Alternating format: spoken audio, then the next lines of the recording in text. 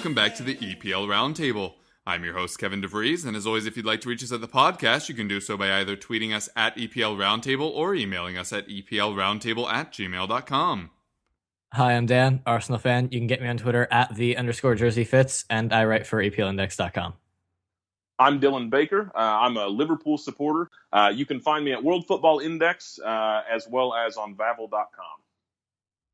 All right, well, thanks so much for joining us, guys. To the listeners that can detect accents at all, we are all American, so we're going to get to Bob Bradley's stuff later with him taking over at Swansea. But first, we will, of course, do Making the Rounds, where we each have a few minutes to discuss what's been happening at our clubs this week. Dan, we'll start with you. Lots of controversy around the winning goal, but a win nonetheless.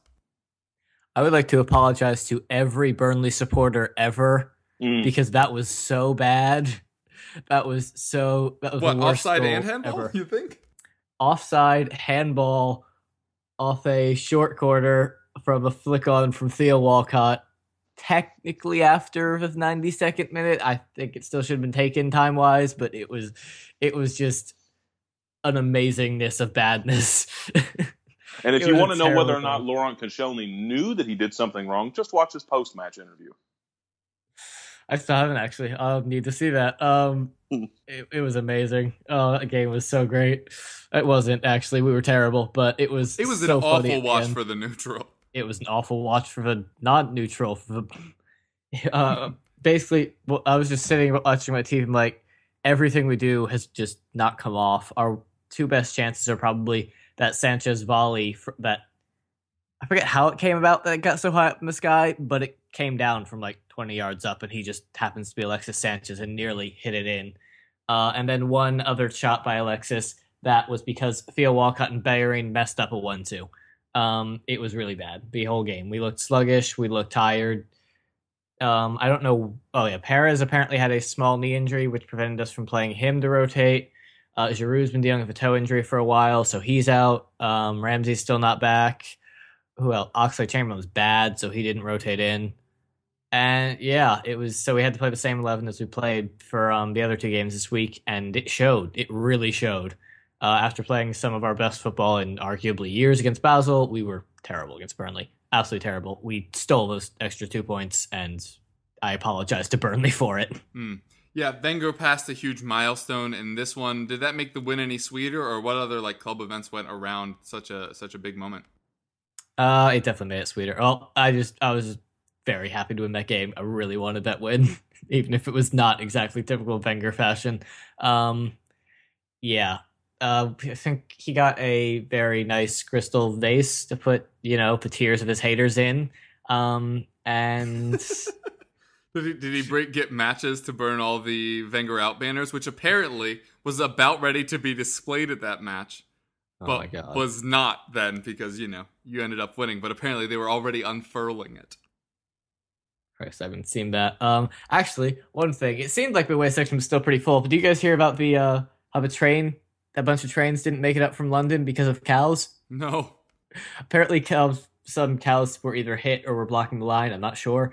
And so they had to turn a lot of trains from London back around. And a bunch of VOA fans didn't make it to the game because of cows.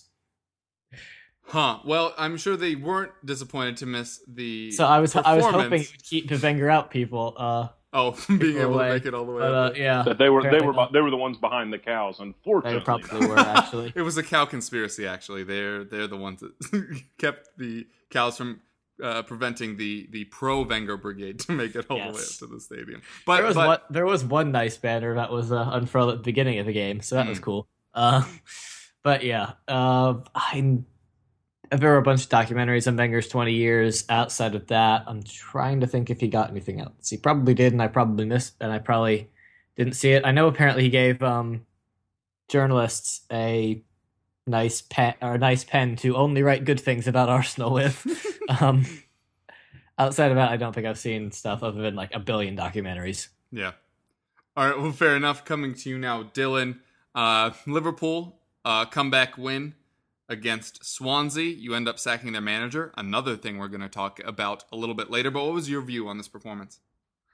Well, to be honest, I think my biggest thing, and what will spread across a lot of Liverpool fans, is that over the course of the past probably half decade, that's a game that Liverpool lose, and I think the way that Klopp has come in this current season, and the work that he's put in over the summer has allowed I guess what you would say, the growth of a mentality to basically fight your way excuse me, to basically fight your way out of a deficit, and that's massive for Liverpool fans. You know, we basically went in with an unchanged lineup, and you can't be upset about that because the lineup that we go out with, the starting 11, is one that has put in a lot of good performances here recently. We lose Adam Lallana very early to a groin strain, and Daniel Sturridge comes in. While Daniel Sturridge has been very effective in the squad, he hasn't necessarily been effective in the goal-scoring department yet this season, and especially being 1-0 down already at that point.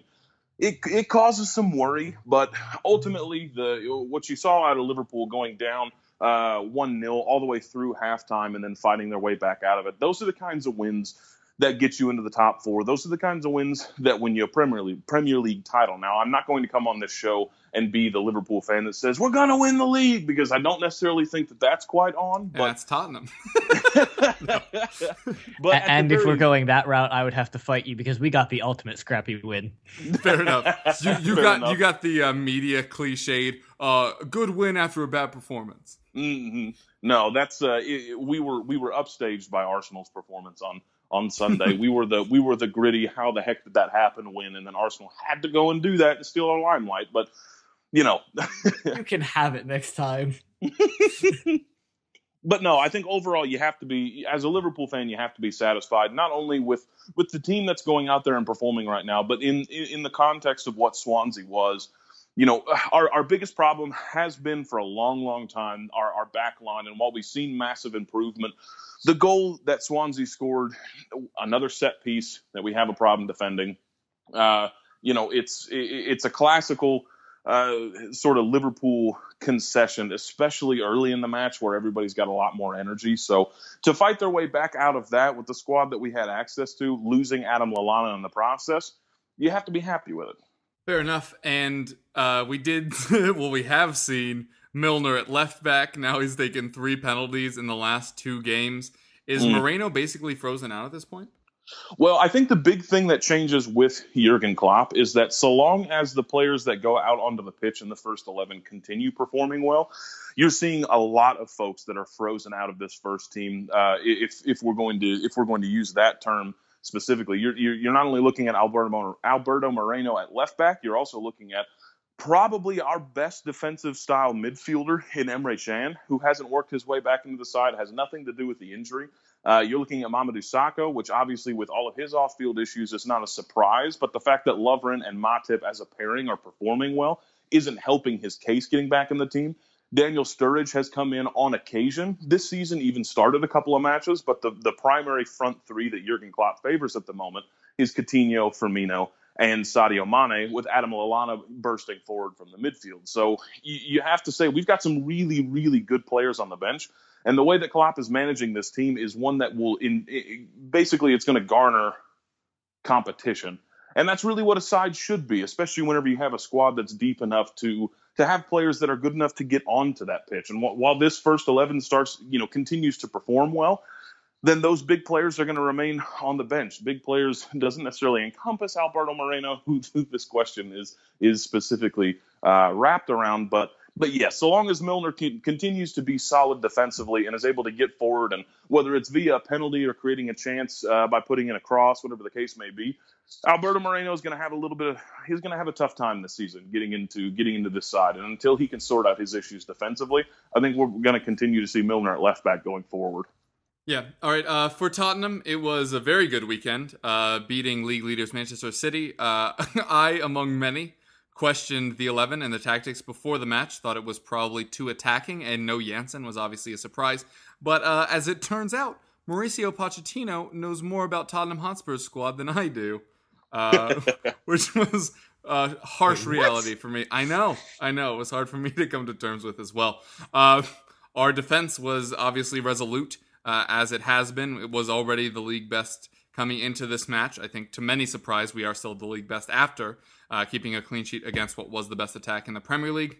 The Belgian boys, quote unquote, combined for 24 clearances, and we have still yet to concede a goal from open play, as well as also conceding the fewest goals total, which is unsurprising. The attack was a lot more dynamic with Son, quote unquote, up front, which again we'll discuss as the topic. But Dele Alli showed up for pretty much the first time this season.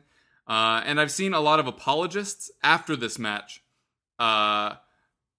mentioning about how Manchester City were without Kevin De Bruyne, so, you can forgive their performance. We were without Harry Kane, Golden Boot winner Harry Kane, and Moussa Dembele from last season. For those that forget, I used to bring up this stat every week. All Tottenham's losses last season came without Moussa Dembele in the midfield. All of them. 6 out of 6 were without Moussa Dembele. This season, Tottenham have 4 wins and 2 draws without him, which is also 6 matches.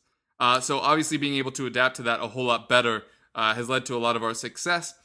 I still think that potentially long-term Dele Alli may just actually be a box-to-box midfielder unless the creative player we've asked him to be. I think that defenses, and we've seen it thus far, I just mentioned that this was probably his best performance this season. Teams are starting to figure him out a little bit more. Last season, he was just this wild card that was thrown into the league where very few people knew how to deal with him or where he was going to be. I think that long-term, maybe creating from a little bit deeper, maybe his full-time role, especially with the breakout of Heung-min Son, who you can't leave out of the team at the moment. So maybe his spot is back there next to Wanyama, who was imperious and will easily be my player that impressed this week. He was just everywhere.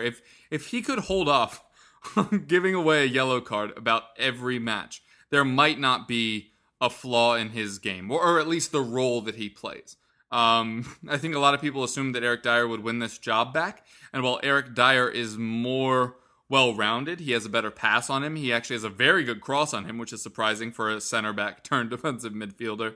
Wanyama is better at literally that one role on the pitch, which is just disrupting everything around him. And last season we talked a lot about Pochettino playing a 4-2-3-1, but how it might secretly really be more of a 4-3-3 with Dyer being the defensive midfielder, obviously dropping back into a back three with the center backs when we're in attack. Wanyama is better at just that part of it, and he's so good in that role. And as long as he just passes it to the nearest midfielder, I'm A-okay with it.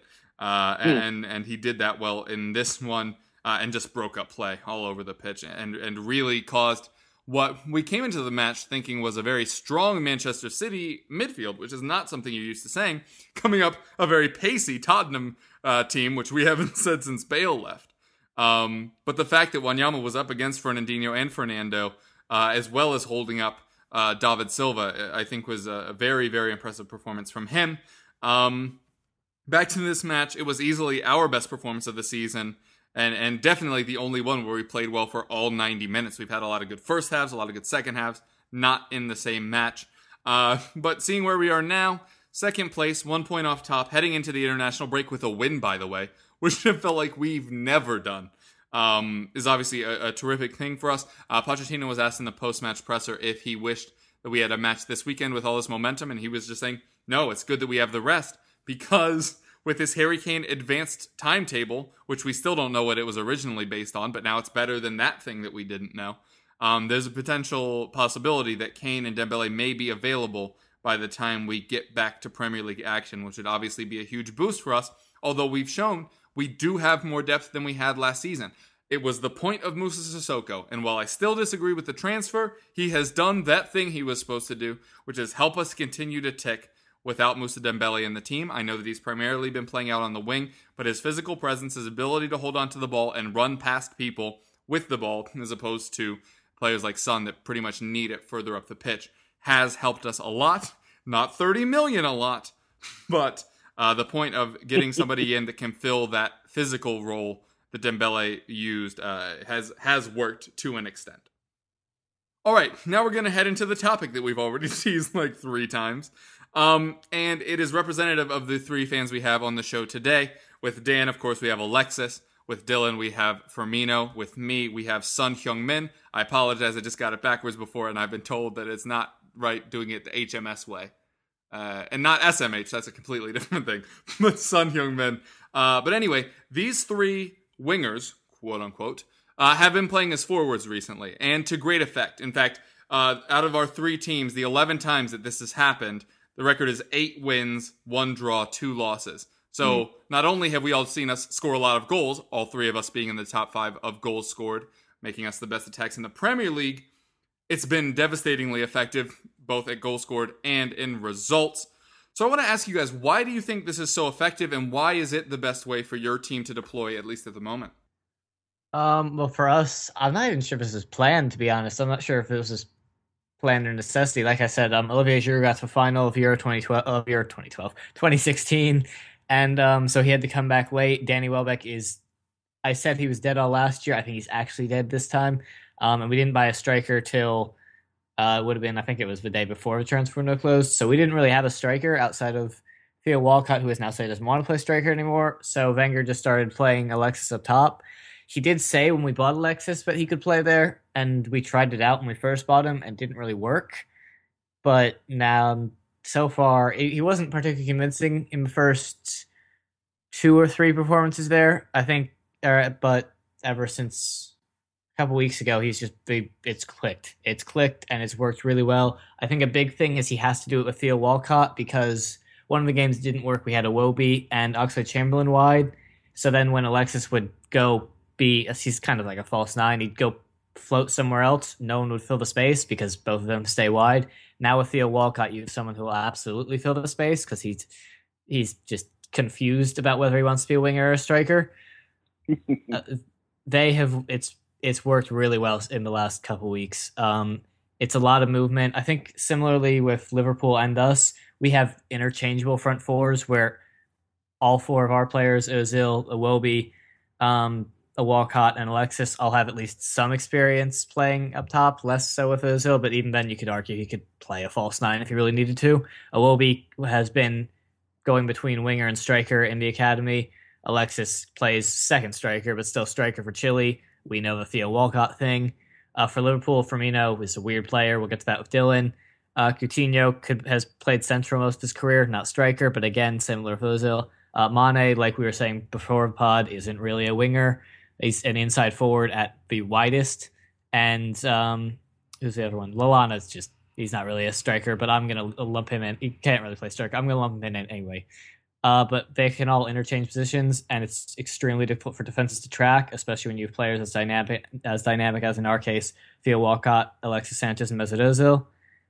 And it's just defenses haven't been able to handle it recently. Since we've got it going, it's been working really, really well. I'm hoping it can continue because I was pretty skeptical of Alexis up top, but it's been our best option by far so far. Yeah, Dylan, is that kind of your view as well? You mentioned Mane there, who is obviously now at Liverpool and performing better than I personally had expected. Yeah, no, actually, I think to build off of what he's saying here specifically about these players who prefer even from wide positions to operate centrally, even if it's something as simple as just cutting inside. I think that's the big thing with Firmino, where we've seen in previous when he played in the Bundesliga. Where we saw him perform at a high enough level to get him noticed by teams of high caliber before ultimately his transfer to Liverpool. He played directly behind, almost as a secondary striker rather than an advanced playmaker kind of midfielder behind Kevin Volland, and it worked to great effect. And the main reason that Firmino works out in this team is not only because he has the ability to get in behind, he has just enough pace to get in behind many of the central defenders. But more importantly, he brings a lot of his secondary striker role whenever he's playing primary striker. And I think that's one of the biggest things that's working across the board for the 3 players that we're ultimately talking about, is that it's not that you're taking a guy who doesn't play striker and making him play striker. You're taking a guy who has his way of playing, which is dropping deeper to receive the ball, to lengthen midfield into the attack, and then ultimately pushing forward, whether he gets in behind or he stops short to receive the ball to feet and play the ball, to the likes of Sadio Mane and Adam Lallana, Philippe Coutinho. Then you're taking what he's good at and you're encompassing what a number 9 does in a side that's going out onto the pitch to play 90 minutes, and you're utilizing that into a different system. The biggest thing is that with Klopp, that's what he likes his number 9s to do. when Firmino played under previous management, he was originally purchased, of course, by Brendan Rodgers in the 2015-16 season. When he played in the attack, if he played as a forward, he played less as that sort of drop back and receive the ball, and more of, let's try and get this guy to replicate what Sturridge and Suarez did a couple of years ago. When he was played out on the wing, he was wanted to, he was desirable under that management for him to play as a winger. You stay wide, you stay close to the touchline, and you play a good ball in. And that's not what Firmino does. And I think not only in the context of what Firmino's doing here, but I think not only what Dan has said about Alexis Sanchez, but also what you're probably going to say about Son Heung-min is that they're playing the number 9 role how they're comfortable playing, and ultimately where they're best playing. And that's what's allowing them to put in the best performances in what we would consider a number 9. They're not strikers. They're playing as strikers, but their actual game, if you watch them play, it's not like they're out there playing like a Charlie Austin or like a Sadio Berahino or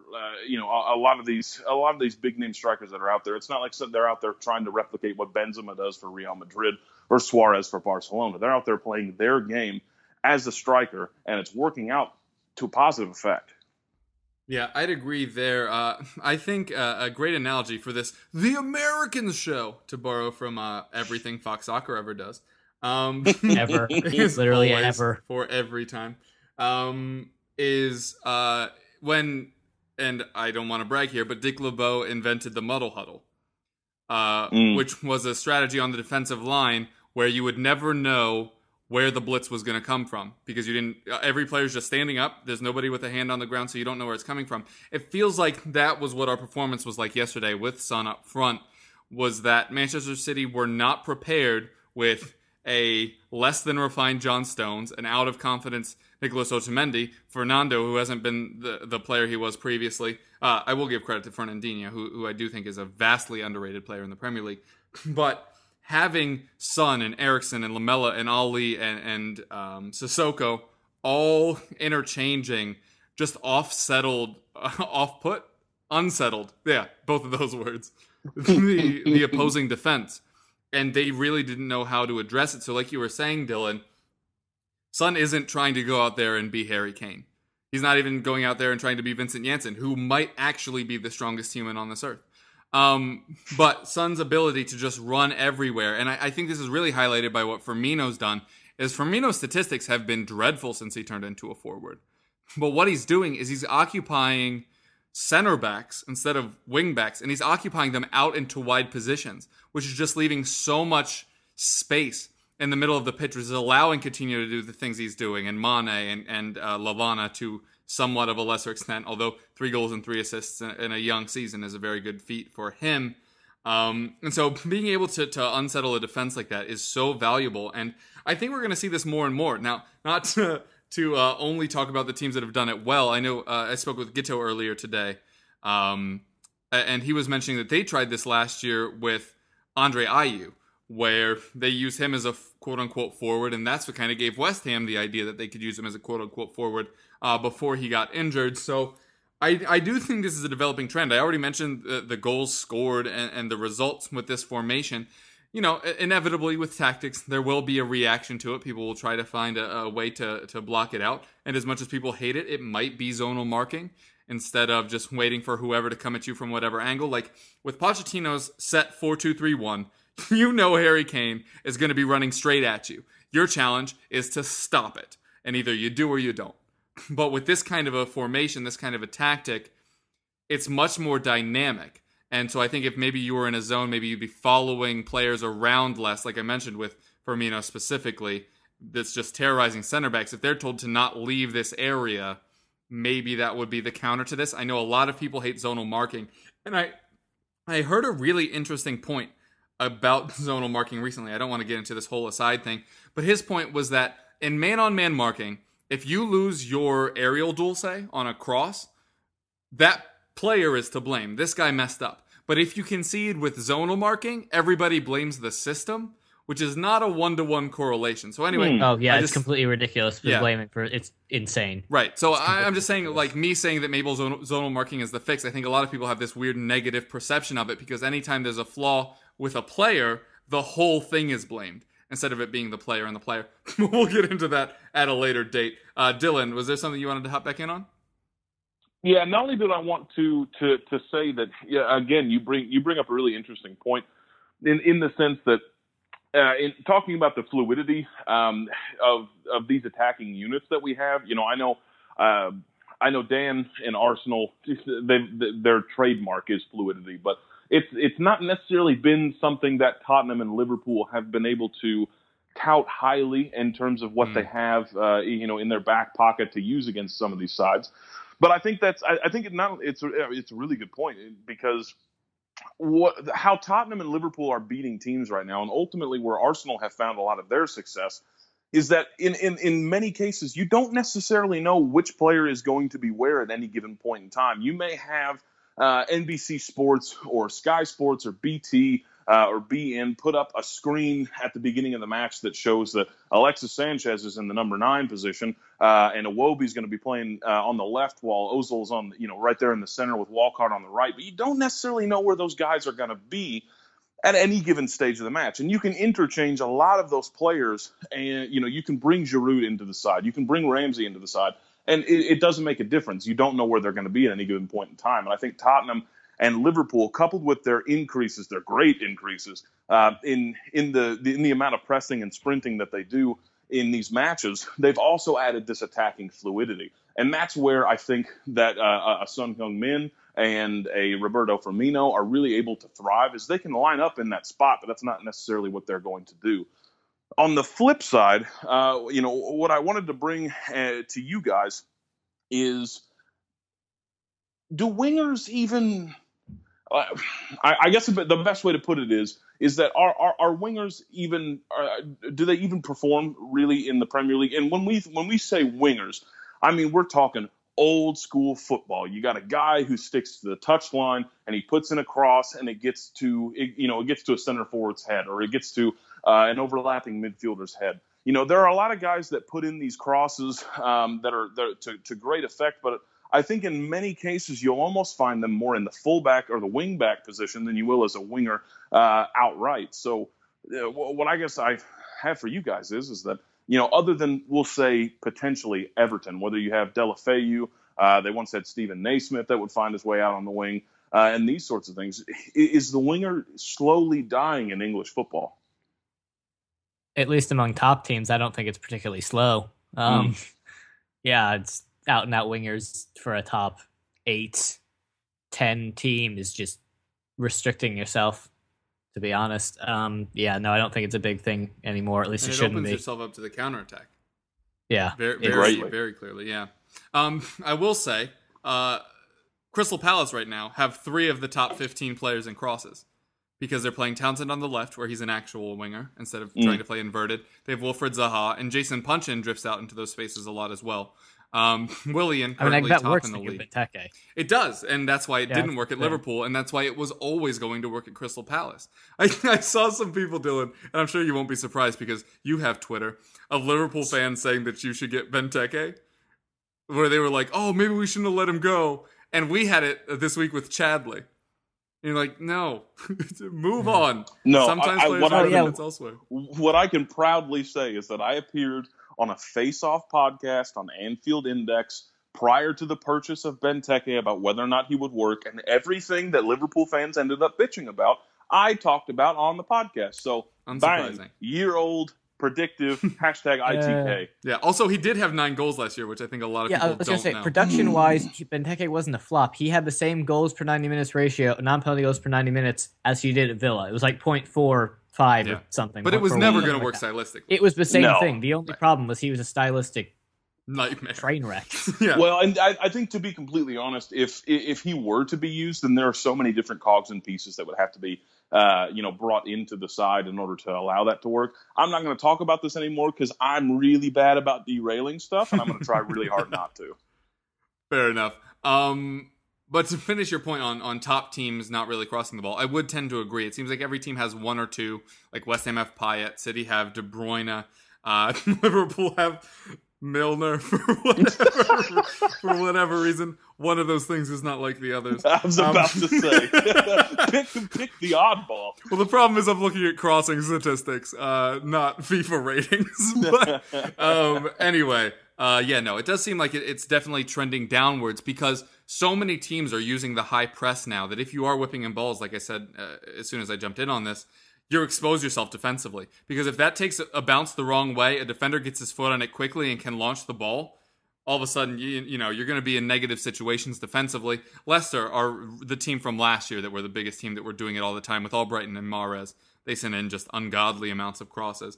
And funnily enough, I think they'll have more success doing it this year because Slimani is significantly better with his head than Vardy ever was. Also, and Ahmed Musa has a good jump in him as well. He does, although he looks like he's terrified of the goal for whatever reason. I know you just said you were going to try to avoid tangents, but here's one for you. I said this on a radio show before the season started, that by the end of the year, Vardy wouldn't be the starting striker for Leicester. He continues to be the one that's taken off first before Slimani. Was this what? I know we did this with Harry Kane last year, and then we just didn't wait long enough, and then he won the Golden Boot. But I do not think that what Vardy did last season is sustainable. Just in a quick yes or no, do you think that Vardy will have the most goals for Leicester this season, Dylan? Does it have to be quick? Yeah, it's a yes or no. Okay, Dan? I'm gonna. What Vardy did last season has no reason to not be sustainable because they bought another strikers, maybe he won't. So no. Interesting. That was not one word, but that's a really interesting point, and you're right. His numbers last year were perfectly sustainable, but due to the fact that his expected goals numbers were fantastic, were very good. You and expected goals. We'll get into that on a different show. Dan and I will come back for the Jamie Vardy debate part 2. Hopefully, sometime with please invite me. Right, and one time with Jim Knight on, so he can shed his Leicester light on.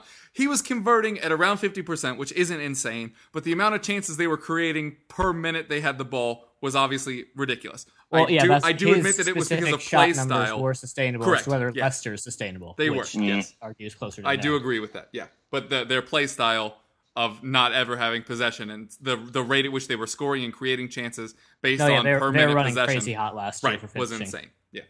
Anyway. I'm glad that we kind of resolved that, but we will talk about it more later. We'll save this for another podcast, but here you go. Sell this right now. Right, exactly.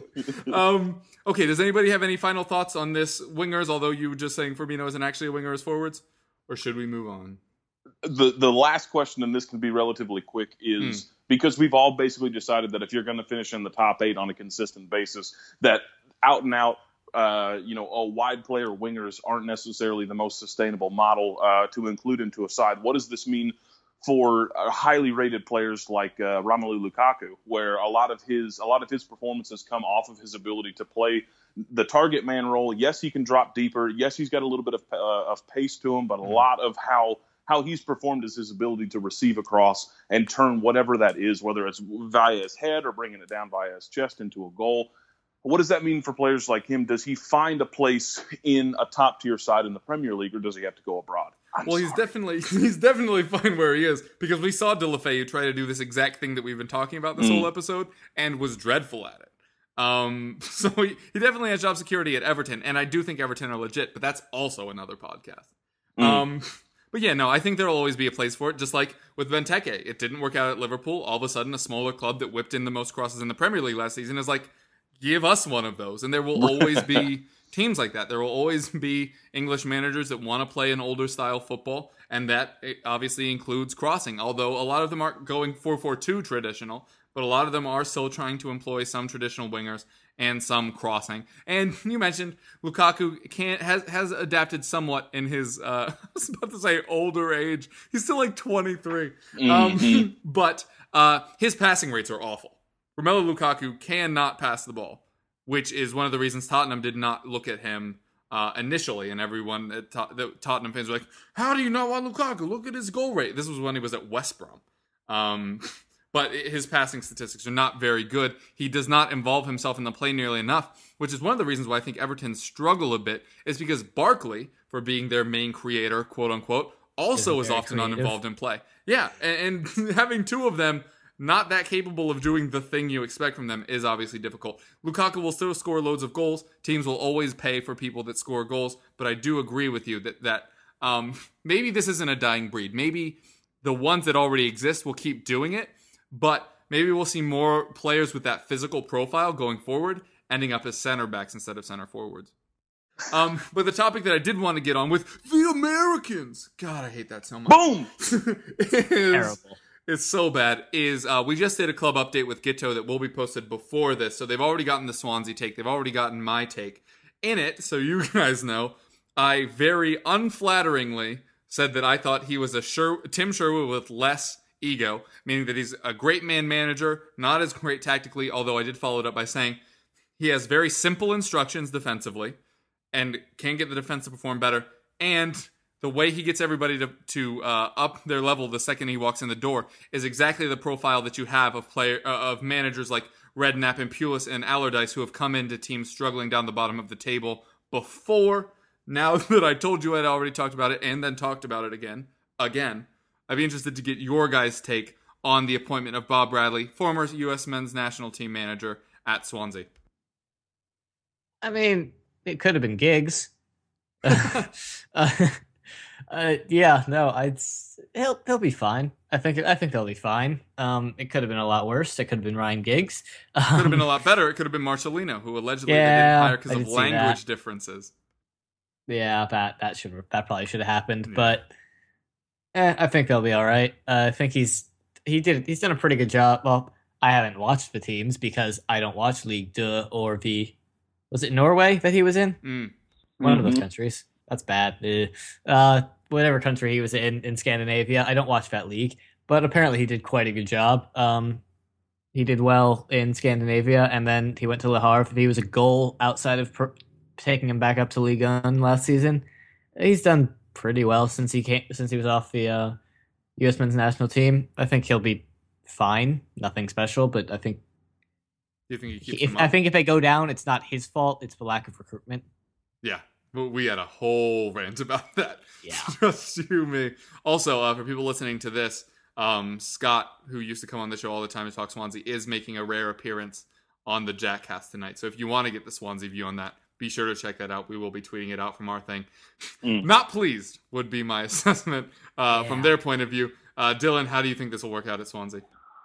Well, it's going to be a bit of an interesting one for sure. I mean, what he did in Norway was he took a side that was in the midst of a relegation battle. I believe it's pronounced Stabæk, and they brought them from the relegation battle all the way up to, I believe it was winning the league, if I remember correctly.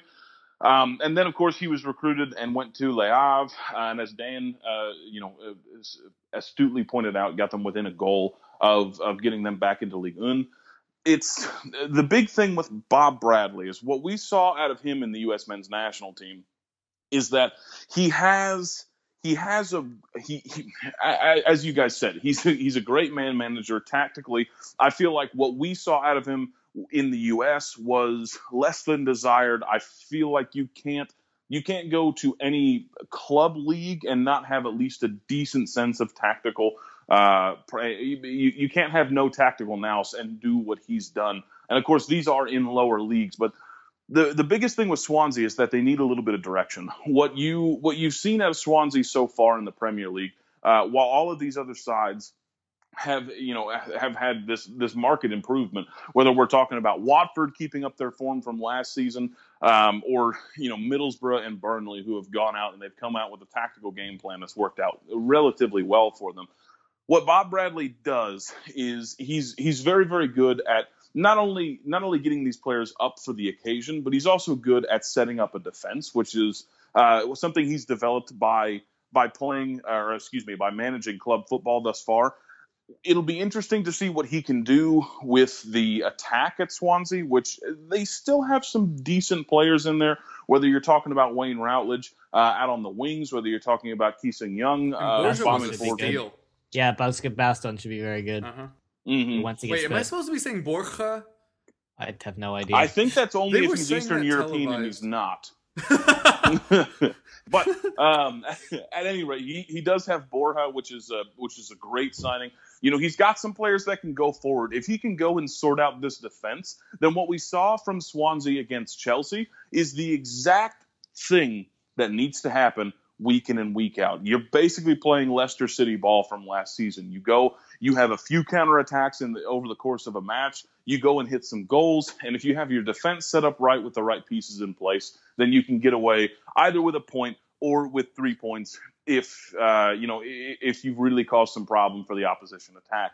And that's what Bob Bradley has developed over the course of his club tenures at Slabeck and Le Havre, is that he's learned how to set up a defense. We didn't see that with the U.S. men's national team, and ultimately that's causing a lot of worry. But you can go run his stats. I don't have the numbers on me right now.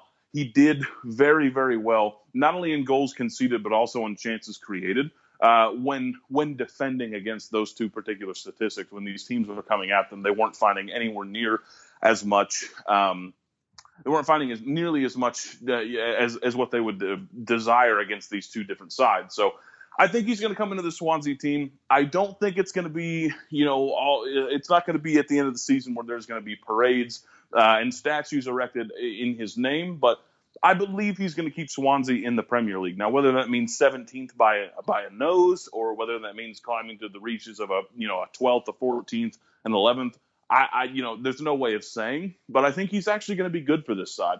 The problem that worries me, and it'll be interesting to see what you guys think about this, is that there are a lot of Swansea fans and Premier League fans who are talking about American owners giving an American manager a chance because he's American. And I don't know about you guys. I really don't feel that that's the case. It just doesn't have that right feel about it. It's not like this guy walked in, they didn't interview anybody else, and they gave him the job. They interviewed some high-profile managers, and they walked out of that conference room and stated that Bob Bradley was the best man for the job. Now, they can have whatever reasons that they have at the current time, and it will remain to be seen whether or not that will provide any fruit for the matter for a struggling Swansea. But if he can walk into a room after Marcelinho and walk out and be the front-running candidate, ultimately getting the job, then he must have done something right. I put in the chat, I need to say one more thing. That was actually exactly what I was going to say. Yeah, I think this will go fine. If it doesn't go fine, it is a real bad look for ownership. Real bad look. Because, like you said, the natural thing is Bob Bradley, as well as I do think he has done a good job at Le Havre and the Norwegian club he was at. He hasn't had any top level experience. And it could definitely look like that Americans are giving an American a job, and that could just end real badly if this doesn't go well for everyone involved. It could go real badly. I agree, and I did mention this. Yeah, Sorry. It's got big crater possibilities. Yeah, I mentioned this in Gitto's update, which was not very kind of me to do. But the last time American ownership took over a club that was in this position was when Fulham were taken over by Shahid Khan, and it was the first time they had been relegated. And what happened? Loads of managerial upheaval and trying to pander to the American market. But the problem with the American market is it only cares if you're in the Premier League.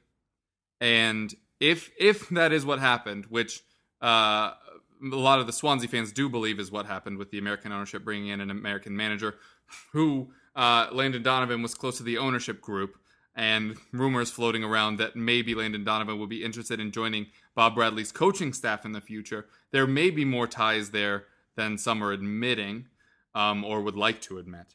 I'm not sure. This is, I don't know either. Could go either way, but it does look very bad, and it could actually, in fact, whether be bad. it's true or not, it looks bad. Yeah, because the whole point about bringing up the Shahid Khan thing was that was all about embracing the American market. Now you have American owners, you have an American coach who was beloved, by the way. I don't know if anybody was upset when he was let go, just because it kind of felt like it was time to move on. But he's still thought of very highly by Americans. And if Landon Donovan did join him, those are two of, the 5 biggest U.S. names in soccer over the past few years. Sorry, I had to use the S word because I was talking about America. But anyway, if that is what they're doing, it could be very damning if they end up going down, for sure, which both of you mentioned. So Just saying, I know both of you are saying maybe it isn't that. It's my job to bring up that maybe it is. And if it is, that could be very bad news, especially in a football culture that I'm sure all of us have experienced. And I certainly experienced when I first got this gig as host of this show, which was pushback of American fans. And a lot of American involvement. I know a lot of the Swansea fans were frustrated not just with new ownership, but that it was American ownership. We've seen some of the troubles with Manchester United with American owners. And Dylan, with you, with FSG.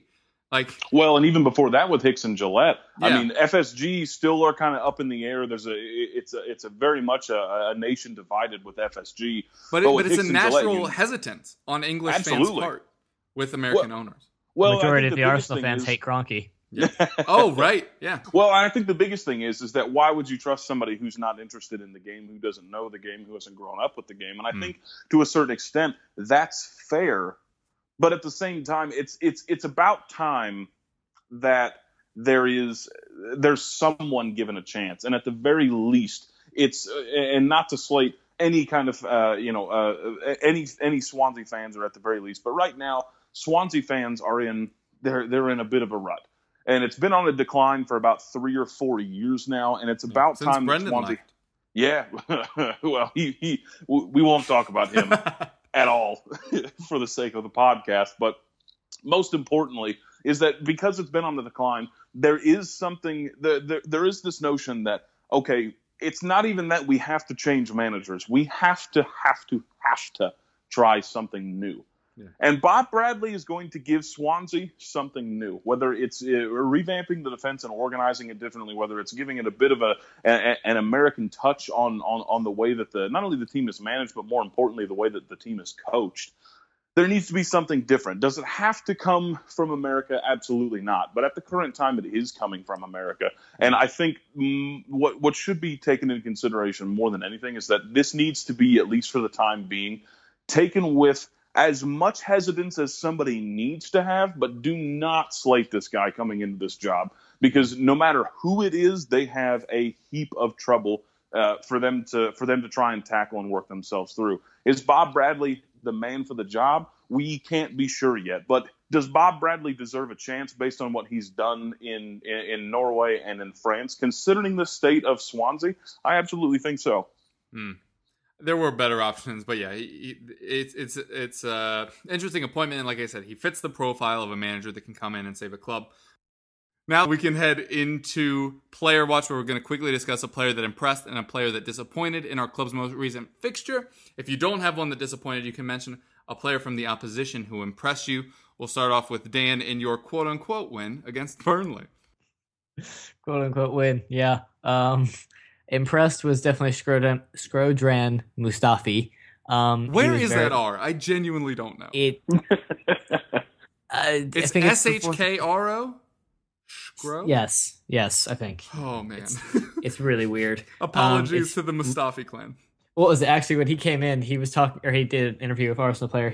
One of the questions was, what nicknames have you had? At the end, the conclusion was basically, yeah, people really don't want to say my first name because it's hard to pronounce. But that aside, he was very good. He handled Sam Vokes, again, not that impressive, but he handled him very well, had to get very involved, allowed us to do, or he stopped the Burnley attack. Outside of a couple, they only had a few chances, and most of them weren't really from him. Again, I don't have a lot to pick from. We weren't very good. Mustafi was the best. He was good. He started well. Woo. Disappointed is probably Mesut Ozil. He didn't look himself. He looked very, very tired. Very, very tired. And he wasn't at his best. He had a bunch of touches, but just didn't come off. It was a bad game. It happens. Again, he looked very tired. I would love to pay you. He loved just rest him for the entire international break. It's not going to happen, but hey, it'd be nice. Yeah. Fair enough. And Dylan?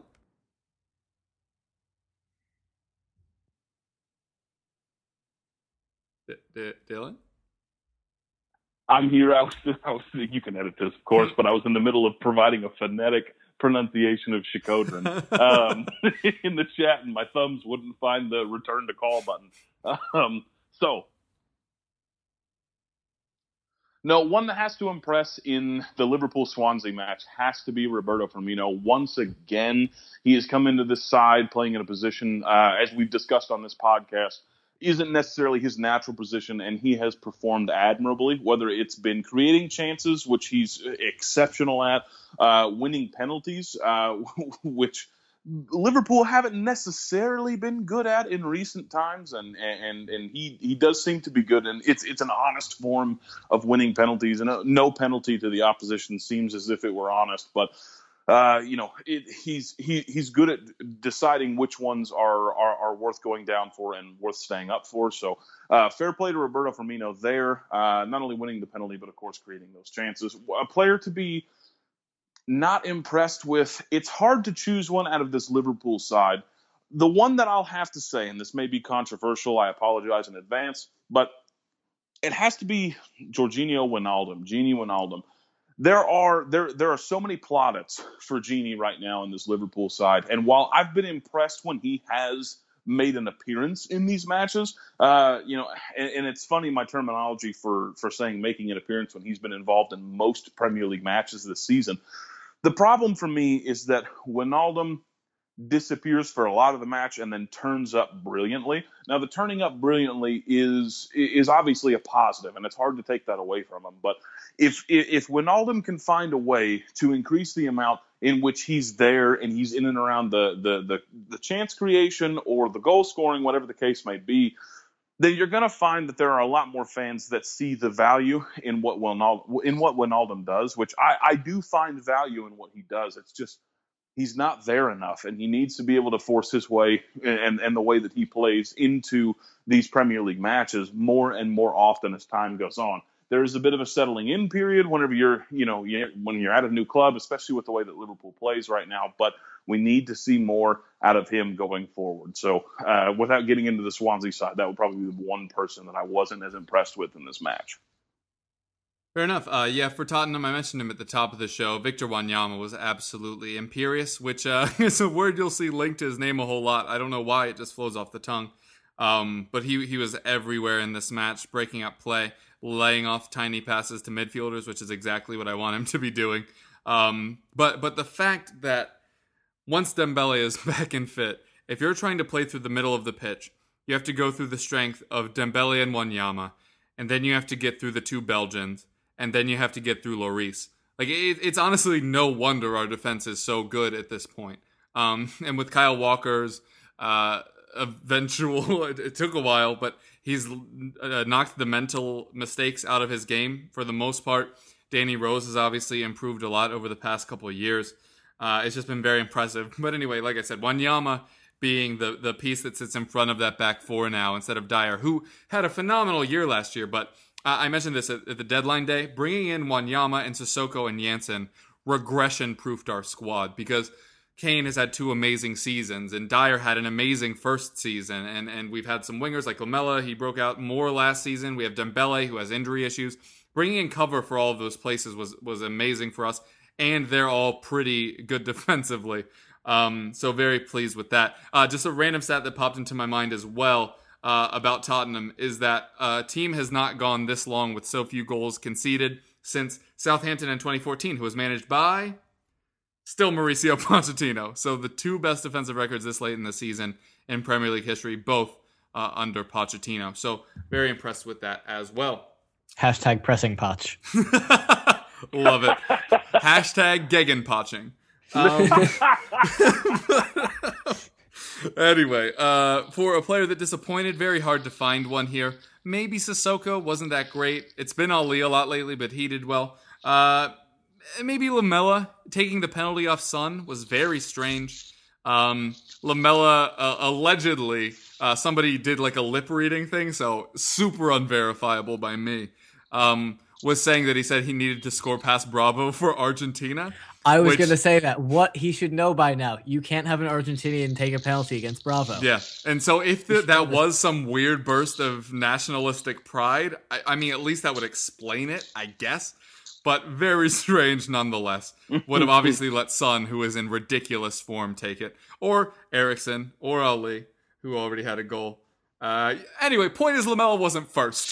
So him taking it off some was surprising. Pochettino was asked in his press conference if he was going to address it with the team and said, no, that was for them to decide. Although he did also say that he doesn't say who the number one guy is, that there's a group of 5. And then they have to decide it on their own. So when asked if he would discuss the repercussions, he said they also have to do that on their own, which I like and is the kind of thing we wouldn't have gotten AVB, who did not play at an elite level, unlike Pochettino, who obviously did. All right, that'll do it for us today. So guys, why don't you tell the folks where they can find you? Yeah, I'm Dan. Thanks for having me on. You can find me on Twitter at _jersey_fits. You can find me on Twitter at Baker_Dylan. That's spelled Dylan. That's pretty much where you're going to find me.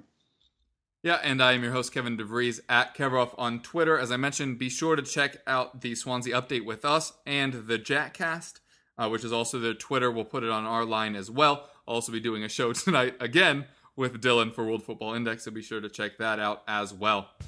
All right, thanks so much for joining us, guys. It's been a pleasure as always, and we hope you keep listening.